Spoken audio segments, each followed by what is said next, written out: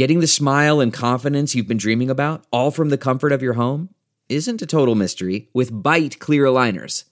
Just don't be surprised if all your friends start asking, "What's your secret?" Begin by ordering your at-home impression kit today for only $14.95. Byte clear aligners are doctor-directed and delivered to your door. Treatment costs thousands less than braces, plus they offer flexible financing, accept eligible insurance, and you can pay with your HSA FSA. Get 80% off your impression kit when you use code WONDERY at Byte.com. That's BYTE.com. Start your confidence journey today with Byte.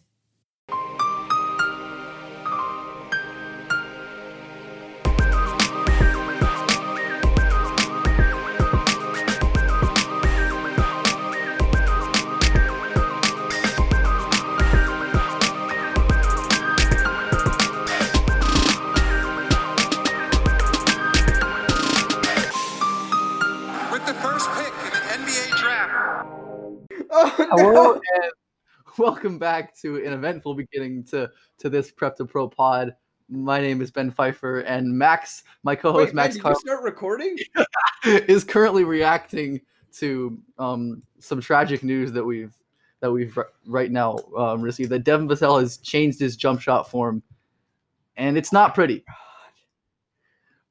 Max, what are your thoughts on that? I was not emotionally prepared to start recording a podcast. I don't know. Come back to me later.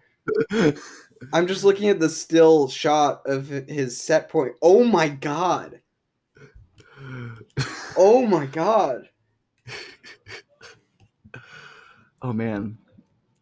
Yeah. So the Mikal Bridges comparisons, a lot more real now. So yeah. Well, part 2 of our episode with PD. PD, how's it going? The wait is finally over. A triple header of fun is upon us this week. Football's in full effect, with many teams strutting their stuff, and the MLB playoffs are in full swing. You might not be at a game this year, but you can still be in on the action at BetOnline. BetOnline is going the extra mile to make sure you can get in on everything imaginable this season. From game spreads and totals to team, player, and coaching props, BetOnline gives you more options to wager than any place online. Head to BetOnline today and use promo code ARMCHAIR to take advantages of all the great sign-up bonuses. BetOnline, your online sportsbook experts. My day has taken a drastic and horrific turn. Many people are saying that it's one of the worst days of the draft cycle.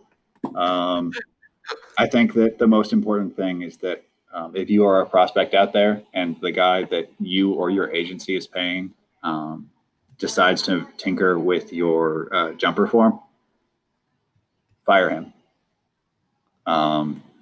This is a obviously elongated pre-draft process where there's a higher chance to do jumper surgery.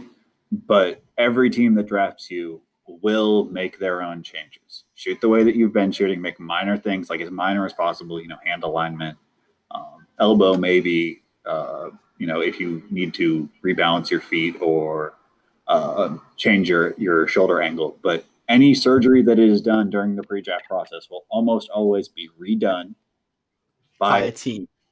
The only times that this has really successfully been done was when Chip England did it with Kawhi, and that's just because Kawhi is like one of the 5 wildest workers the NBA has really ever seen, and it's Chip England. And Kawhi's jumper was secretly not as bad as people think. Unfortunately, Devin Vassell has gone back to college Kawhi. That is what it looks like. It is behind his head. The rhythm is super different. Who is Devin Vassell represented by? Is it? I don't know. I think it's a big one. Why? Oh man, what is he doing with his body? I don't know. Oh my god. Devin Vassell is represented by CAA. I knew it was CAA. Big one. It's Beta. He's got 3 agents on his Real Jam page. It's Beta, Morrison, and Nathan. Yeah, guys, you made a mistake. This is not what you wanted to do. He's taken the overhead motion, which existed already, and overlapped it. Yeah. What? Like the release still looks like the end point is fine. I think this is more likely a reversion to an old jumper from what I remember from Sawani. But yeah, this is distressing news.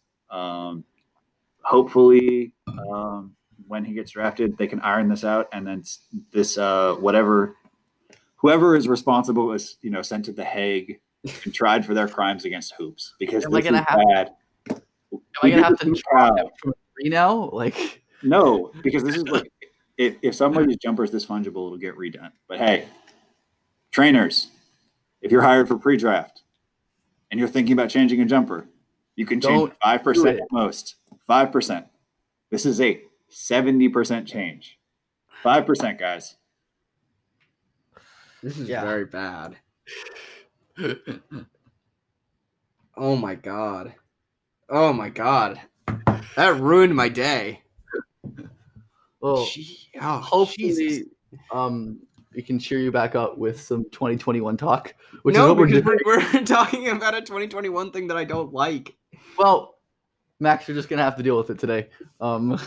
Make the best of it, because we are chatting about 2021 draft class. As yes, the draft is in about a month, but the college basketball season is also in about a month. So on the Prep to Pro podcast, we have to do a little bit of everything to prepare for this. So we're going to talk about one specific aspect of the 2021 draft class today. So Max, why don't you do your best to get us started on this?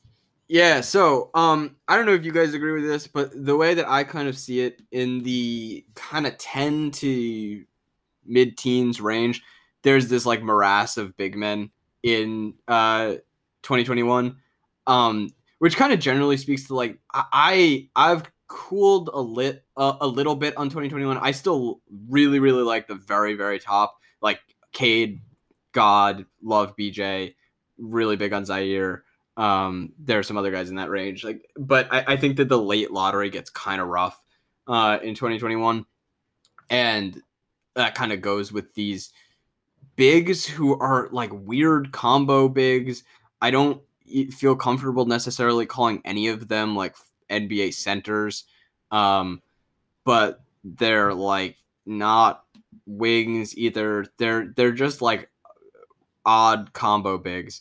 And so that group, we tentatively have Scotty Barnes, Usman Garuba, Greg Brown, and we're going to make PD say the full name of the last guy because I don't want to be the one responsible for messing it up. Rocco Burkation? Yeah, I don't know, man. We're going to call him Rocco. I'll call him Rocco. Rocco.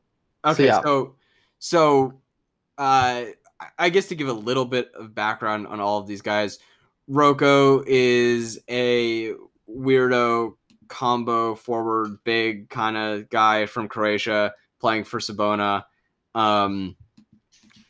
Scotty Barnes played at Montverde this past year and is headed to FSU. Usman Garuba plays for Real Madrid and has for several years, I think. And Greg Brown played at a small time high school, but played AAU with Cade on Texas Titans and is going to be a freshman at Texas. Yeah, he went to Vandergrift in Austin. What? He went to Vandergrift in Austin. Okay. So let's start with Rocco, I guess. Ben, do you want to make the case for Rocco? Because you've been touting Rocco as like a top 5 to 7 guy in this class, right?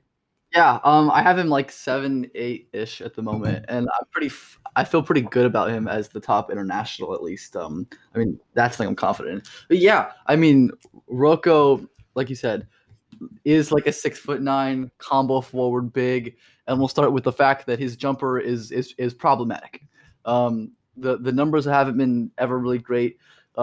His form is never the same. He does weird things with his wrist and his arm at the top of his jumper. But he does take shots. He takes pull-up threes. He takes some difficult shots, and he doesn't always miss them. So combined with the fact that he is incredibly young, he's really, really young for his class. That's a pretty positive thing to him. And then he does just about everything else to me really well. I think he's a pretty special passer. I mean, I know you pointed out, like the versatility of his deliveries, which he really has, like in the post, as a big in the post, even some stuff on a live dribble, which I mean, in like the Croatian and Adriatic League, that's not stuff he really gets to show. But I think in ANGT specifically is where the passing was really special to me. Some in FIBA, though I haven't seen as much of him in FIBA. Yeah, a couple ANGT games were just like the consistency of the speed and the quality of his decisions were just awesome. I really buy that sample. I'm really kind of banking on that sample, as he's just not given the leeway to pass and make decisions like he in the Croatian league. And then she's just an awesome athlete as well, crazy explosive. I mean, the first play I think of is the one where he posters Garuba in the FIBA.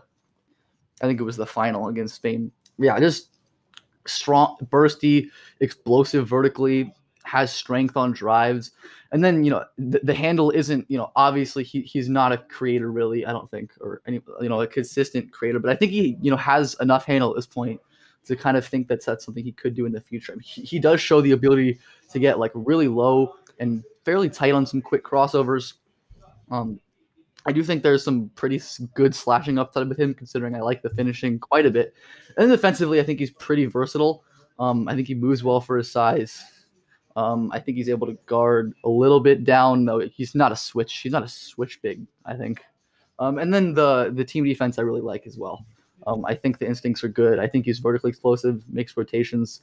Yeah, I mean, I think I have some concerns with roll and obviously with the shooting, and it's why I moved him down from like the pretty ridiculous pedestal I had him on like first looking into him. But yeah, I really really like him overall, and that's kind of my case for him. Relatively quickly.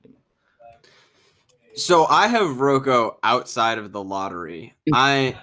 I'm not a huge fan of him, and I think that there's granted he is super young, and so like the tape that I've seen of him, I've seen one of his games from this year, and then I've seen a bunch of games from last year at age 17 playing in the Adriatic League, and then I've seen some FIBA. I did not see ANGT, but I saw FIBA. I think there's a pretty huge drop off between what he looks like in junior levels and playing the Adriatic League, in some concerning respects. So like, first of all, we agree on the shot. It's a total mess. I think that he's like kind of in many ways like a more concerning version of Bolmaro. Like he has similar a rhythm, and I think needs self-organizational principles to develop that. Like I think he won twos into like almost every shot. He should probably be hopping into those. He does. And then his wrist and hand are just different on every single shot. Like I think and I honestly think that it may have gotten worse between what I saw from junior levels like a year or two ago. I think 2 years ago. And the Sabonis stuff, like it seems more inconsistent. Which is pretty concerning, because you at least, like, if his shot is bad, you at least want him on a positive developmental trajectory. The areas where I disagree are, I guess I'll start with the athleticism. In playing for Sabona, I don't think it's that impressive. Like, I think it's definitely there in FIBA. Like, he has huge strides and can just blow by guys. I think guys can get into him in the Adriatic League and like kind of just wall him off, and they don't have to respect his shot at all. So I think he's like a good athlete, but certainly not an overwhelming one to the point where he's just blowing by guys. And then like on top of that, kind of having a loose handle, like he's not really breaking guys down off the dribble. I think his feel is pretty damn impressive. Like he brings a lot as a cutter. Yeah. He can use that to set up his passes. Like you said, the diversity of his delivery on his passes is really impressive, and I think opens some angles for him that aren't there for people who are less diverse in that respect. But the thing that was really disappointing with the drop off to Sabona was that I thought that like FIBA, he looked so impressive from a recognition standpoint off the ball as a team defender. And I think part of that was that he was able to just totally ignore guys like non-shooters and like that was his primary assignment. He could just sag off and really disrupt a lot of stuff. And that kind of really fell off hard with Sabona. Like I thought that he was pretty frequently late on stuff, and like still good, especially for a 17-year-old, but not like the preternatural stuff that I thought I saw in FIBA. And so yeah, all of those like more nuanced criticisms then come together with the like, what is he?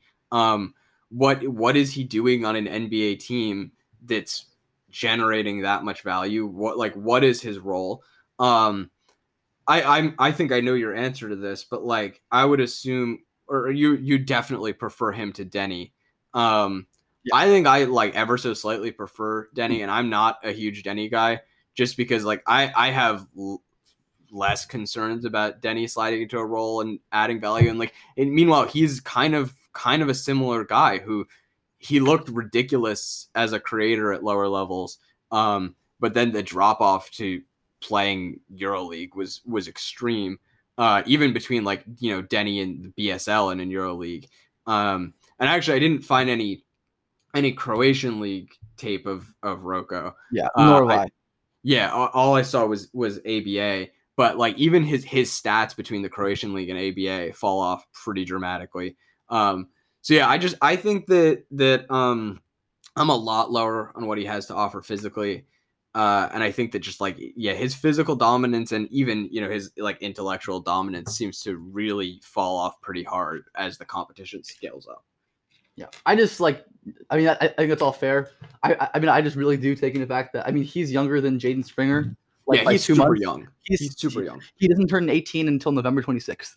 And I think a little bit higher of the physical and the intellectual stuff, I think, relative to competition than you do, which is fair. We'll see how he continues to play this year. But yeah, I think that's the role concern is totally legitimate. And that's a thing that I absolutely factor, and I think it's reasonable to be low on him because of it. But I'm going to bet on someone this young, with this level of, I believe, intelligence and tools, which I seem to believe in more than you do. I think I'm kind of waiting to see on the role, see more of what he does this year. I'm interested to what PD you think about where you fall on the Rocco spectrum between Max and I. So I'm probably in the middle. I think the thing that I struggle with most is archetype, because I think I want him to be. I think at first I wanted him to be a straight wing, and now I've kind of leaned into him being a big four or a wing four. The thing that I come back to over and over again with him is just how aggressive he is, and how often he chooses violence. And it's pretty inspiring to see a kid who's 16, 17, when I first really saw him, just charging at a grown man, being I'm going to dunk this. I don't care who you are. I'm going to throw this down. And I think coming off some of the guys in this class, it's been really nice as a change of pace, just to have a guy who's I know exactly what I'm going to do. I think that decisiveness leads well to being a wing four initially, and if he gets the shooting, which the top of that jumper is certainly something. There's some coordination interaction where sometimes it's left hand, sometimes it's out, sometimes it's up, the legs are forward. It's going to require a lot of fine tuning over a period of years. I don't see anything about it, just judging by his general coordination level, that truly distresses me, but it's going to be more of a project that isn't some guys have easy cleanups. I think Denny's cleanup is pretty easy. Rocco's farther away in terms. On defense, who does he guard? Yeah, I think that's a really good question, especially because another thing that was a little concerning to me, maybe more short term, was that it seemed like his mobility fell off a little bit as he bulked up. Because I think that he added a solid amount of mass between. Yeah, I noticed that as well. Between those, he kind of reminded me in that sense of Patrick Williams. It was between these junior level competitions and Sabona, he added a lot of mass, and he just got stiffer and less mobile. So I very much have that concern. about him, who he defends, and then just like as a big man, I don't think he knows what he's doing yet. At least like the Sabonis stuff from last year was pretty bad in that regard, like not knowing coverages, having weird footwork, and like some not good communication. The one game I saw from this year I think was better in that regard. But I think he just got hurt, so we're going to be waiting for a little while and some more tape from him. But I think that he like that's a major concern. Just like role in general, who does he guard? What does he do? Even with like these good athletic tools, a really great body, like legitimate feel and passing skill, like what exactly does he do? Yeah, I mean, I think it's definitely like a legitimate concern. I mean, I think there's some utility as like a more complementary big man that hasn't been explored. Like I think he could kind of kill on the short roll, but that's not a role he's ever had to play. I think that's something he could do really well. I think there's a lot like that could be unlocked with him, and I don't view him as like any sort of short term thing. I mean, like PD said, like I am just as concerned as you all are about the jumper. Like it's not good. It's gonna take time to improve. And, I mean, as is the consistency of some of the other skills, but just what he has at this young of an age to me is pretty rare.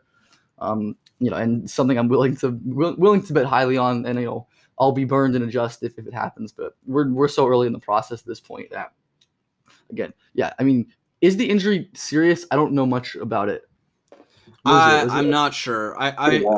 It seemed like it wasn't that serious. That I think he had said that he would be back relatively soon, but he had some sort of injury. Yeah, it seems like a weeks, not months thing, where he's moving around fine, but he probably couldn't like seriously hoop. Did you guys read off the numbers from his early season returns? I know that they were terrible in Adriatic League and very good in Croatian League. So for the blended numbers, he's taken about 23 and 20 free throws, and he's at 25% from 3 and 50% from the free throw line. Not great. Yeah, I think he played one Adriatic League game and shot like 1 for 8 and had 6 turnovers.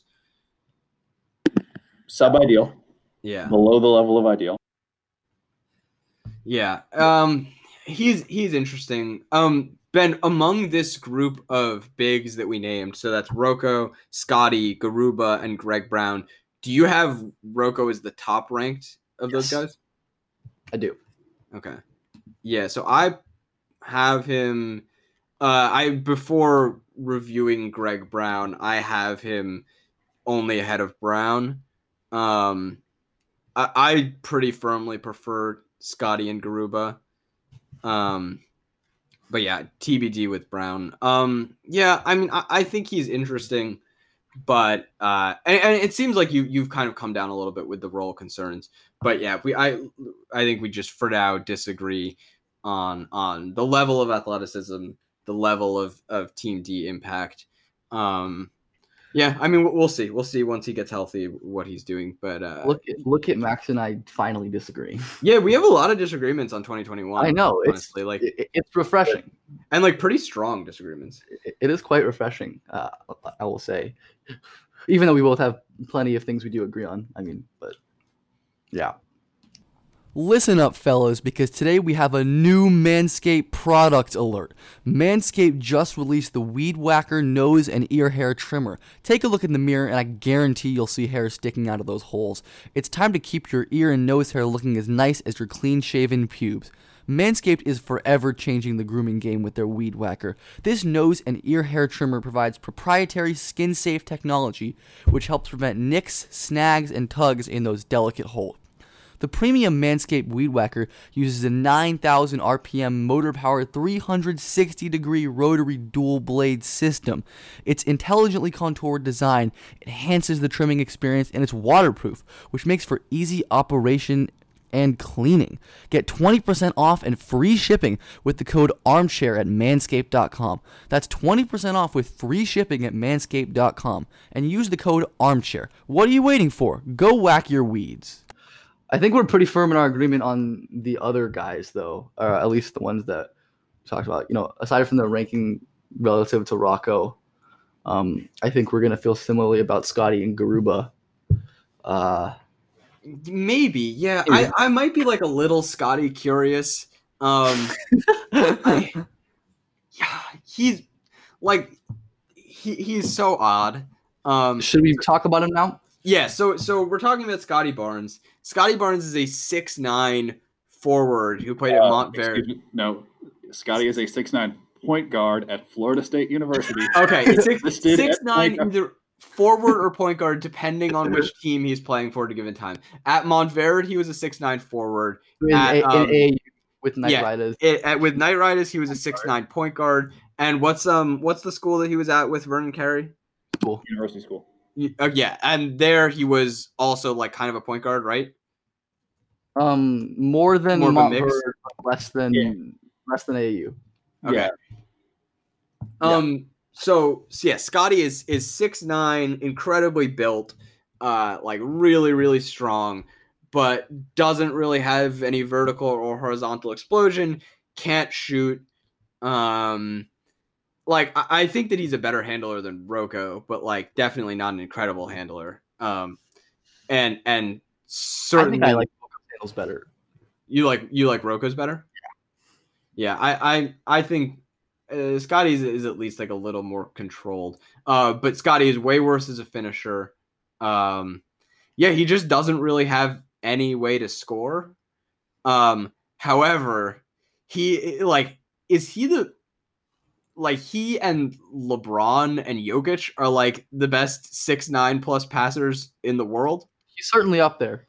I mean, and it's just like, and it's the way he manipulates the defense with his eyes, it, like, might be the best single skill in the 2021 class. It's that good. Like, the guy is a total passing savant at 6'9" with a crazy frame. And I think that's actually his second best skill. What's his best skill? His defensive communication is something that is absolutely ludicrous. If you can ever like sit near the floor of a Scotty Barnes game, like he will announce the entire game for you. He will tell you what is happening. He will tell you what play they're running. He will tell you what the defense is going to do. He will critique every one of his teammates' position. He'll do everything but get you popcorn, basically. And it is everything you could ever want out of a big. Like, when scouting in person, that's the thing that like you try to pick on most is communication skills. Mm-hmm. Yeah. And, like, Scotty's communication skills are so wild.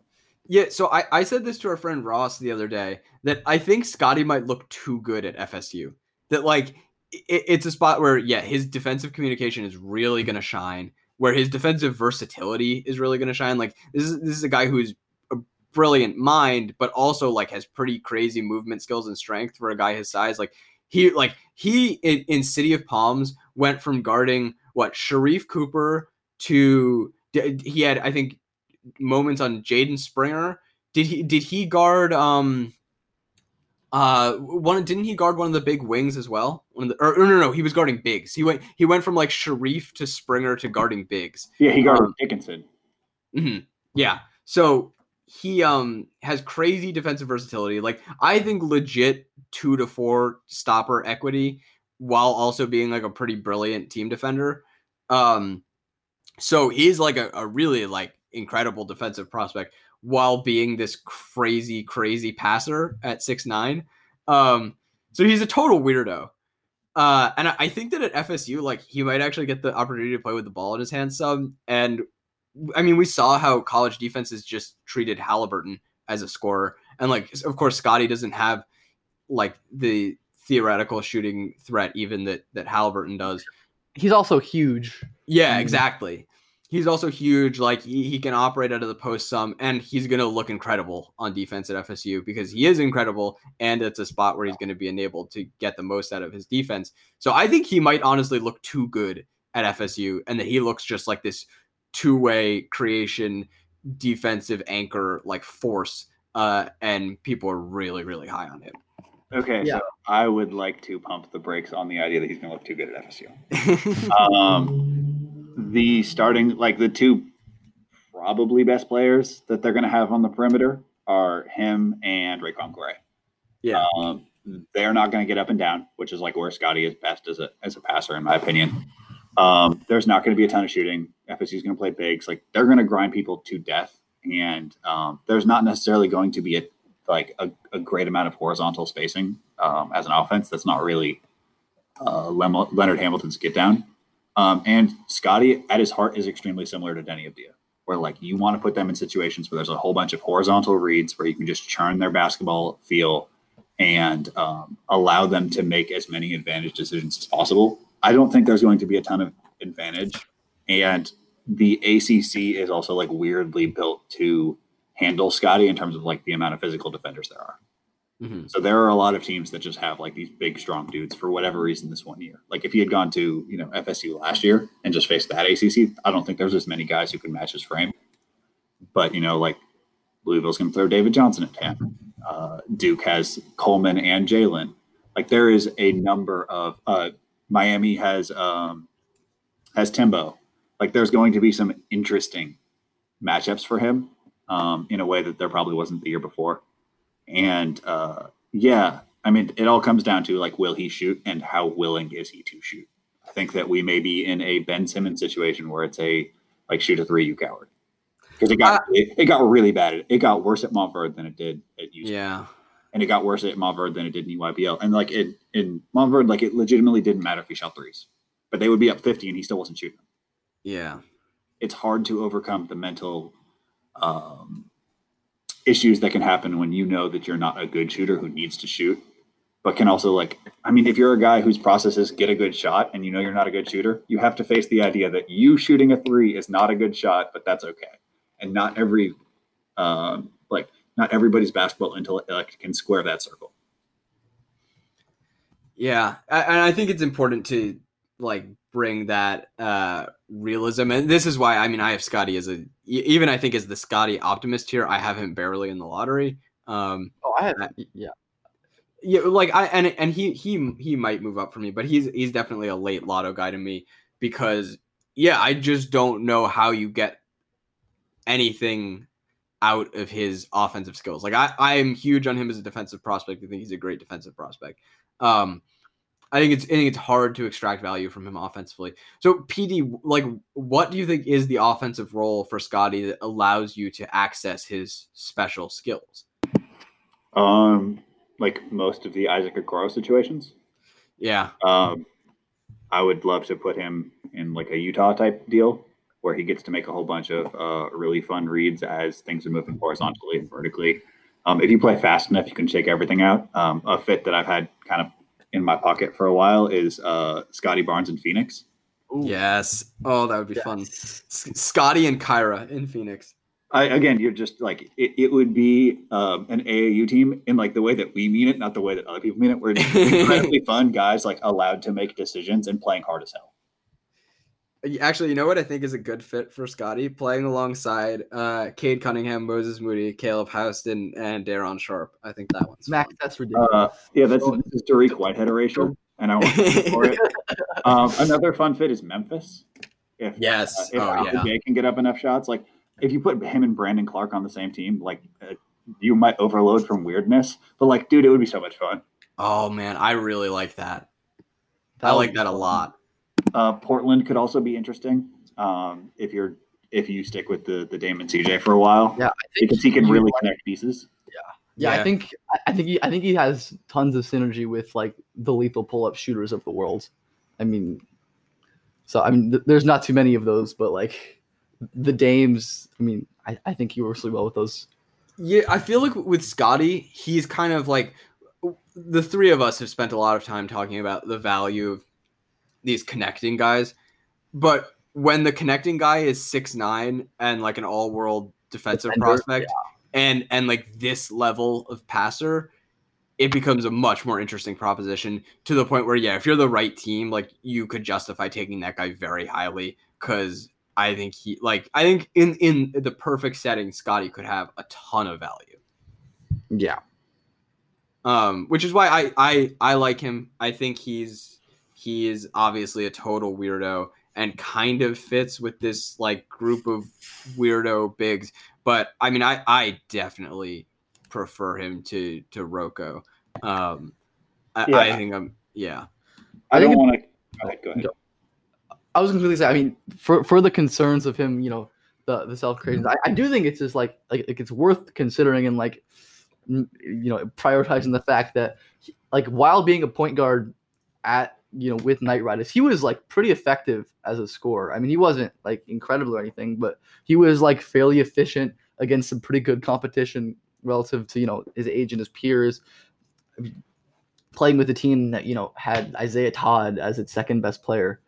Yeah, but I mean, he was 6'9" and could dribble in Sure. AAU. Like I think that I'm not talking about Todd now. I'm talking about Scotty. That like Scotty was 6'9" and could dribble playing AAU. Like it's a different level of. Yeah, but I mean, he really had success against like some of the better teams. Like yeah, no, he did. Yeah, I mean, again, like I also am like probably more of a Scotty skeptic than you are. But, like, I guess PD on a like self-creation skepticism spectrum, where does Scotty fall for you relative to like Denny and Halliburton? So like 10 being as alarmed as humanly possible and 0 being like Cade Cunningham. Yes.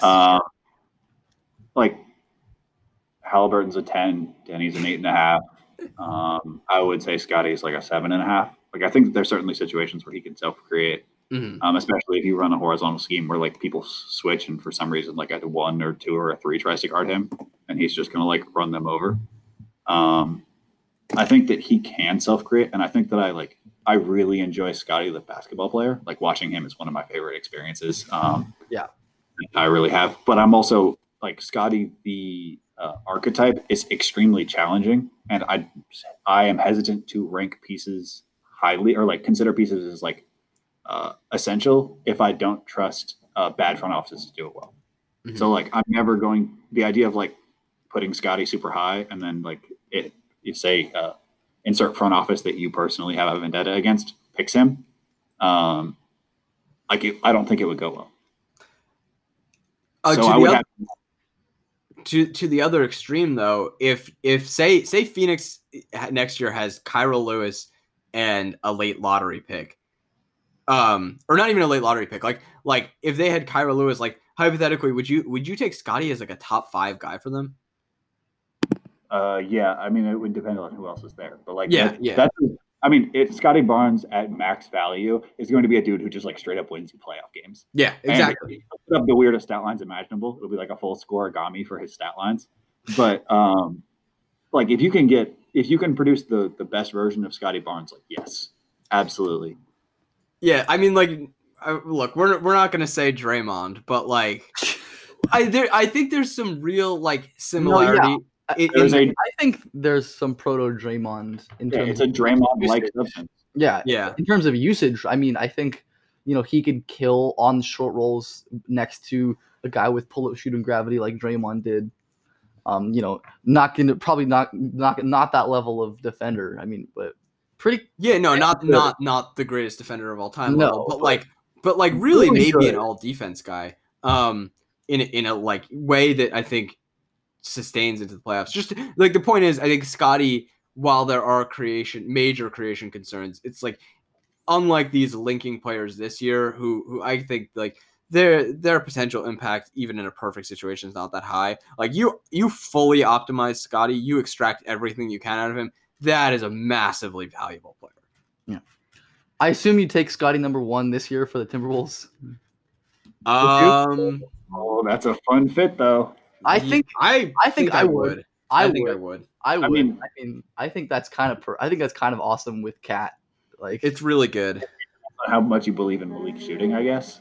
But like, yeah, it fits the plus circumstance we established earlier of like, does it help D'Lo? Yes. Does it help Cat? Yes. And does it produce enough value for the pick, the player the pick is? Yes. Yeah, I think I would. Should we move on to Garuba? Yeah, let's talk about Garuba. So Usman Garuba is much more of just like a standard combo big, like slightly undersized 5. Playing for Real Madrid. He last year broke Luka's record as I think the youngest Real starter ever. He is a pretty fantastic defensive prospect. His mobility and length and recognition are really, really top notch.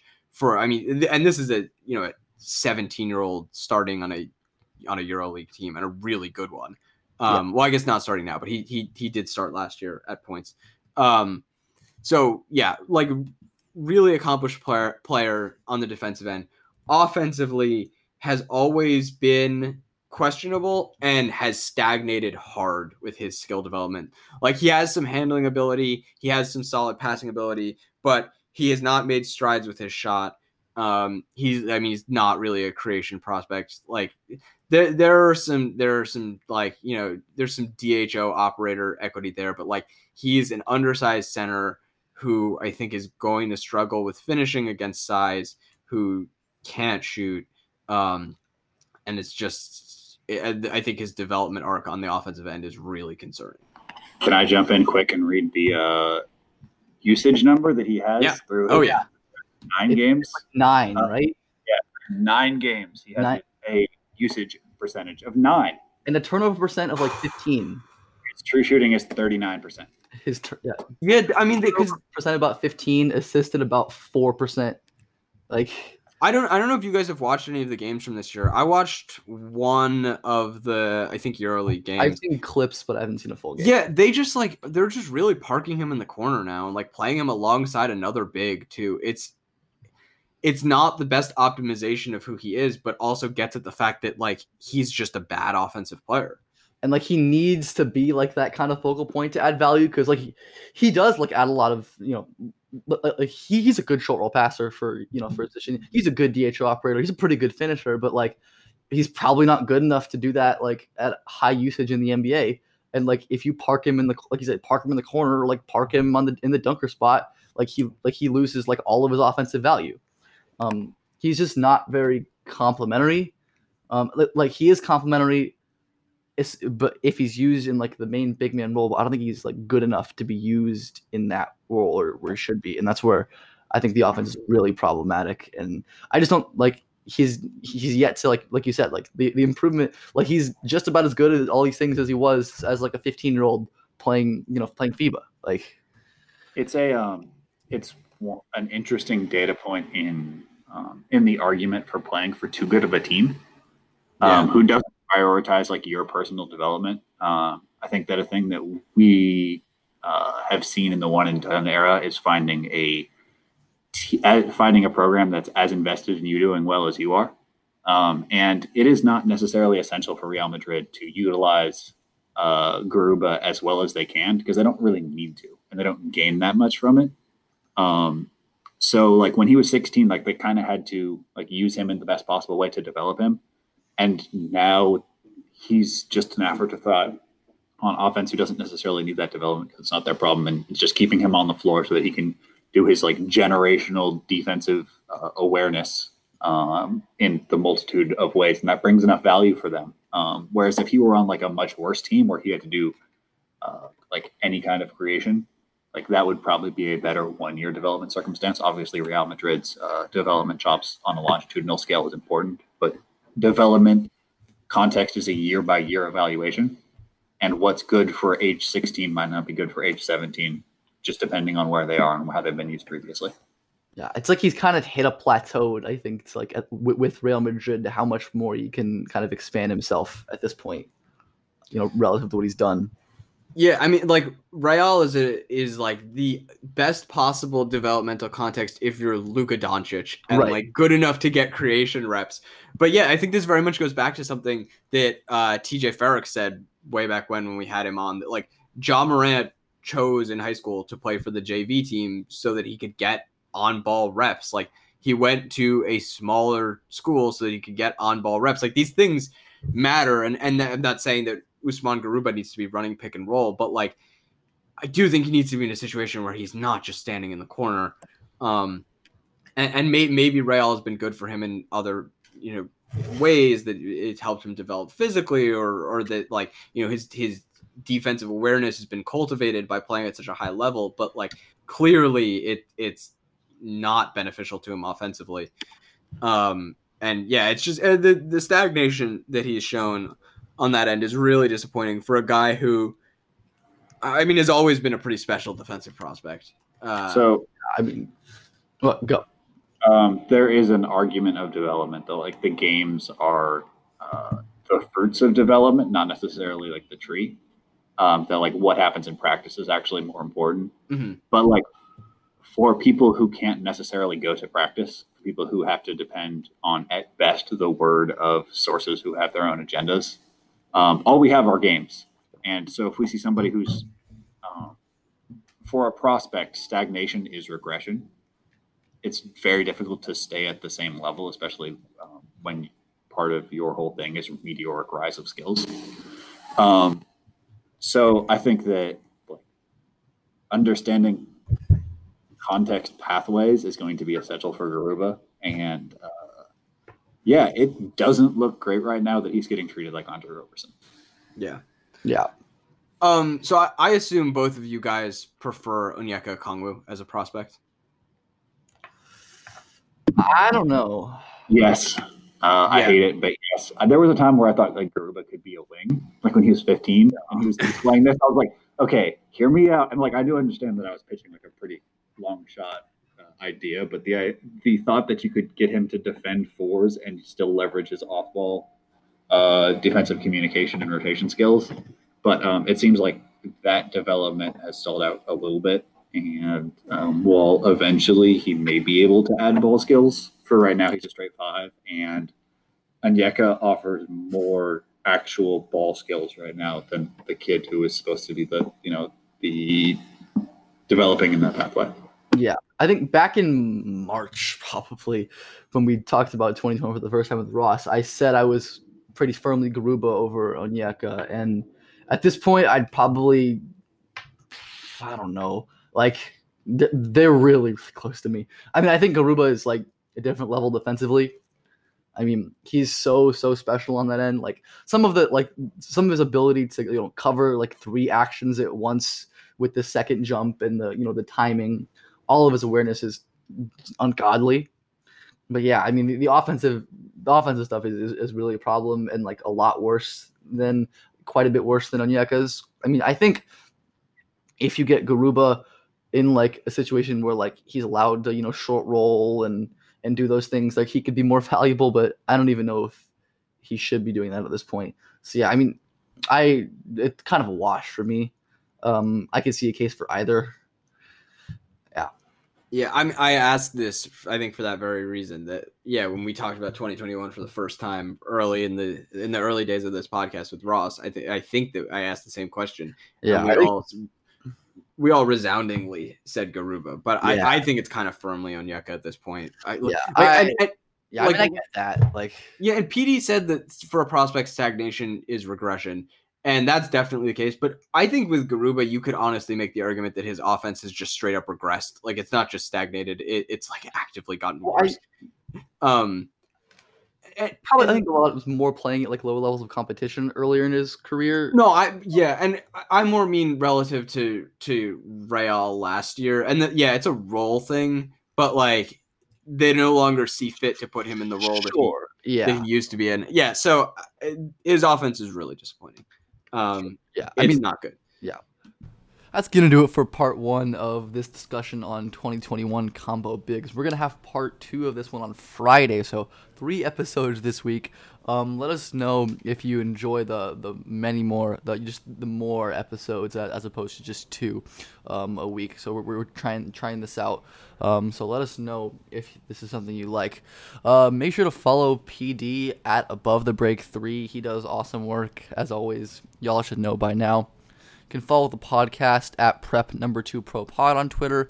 Follow Max at Max A. Carlin. Follow me at Ben_Pfeiffer_. And with that, we'll see you all on Friday.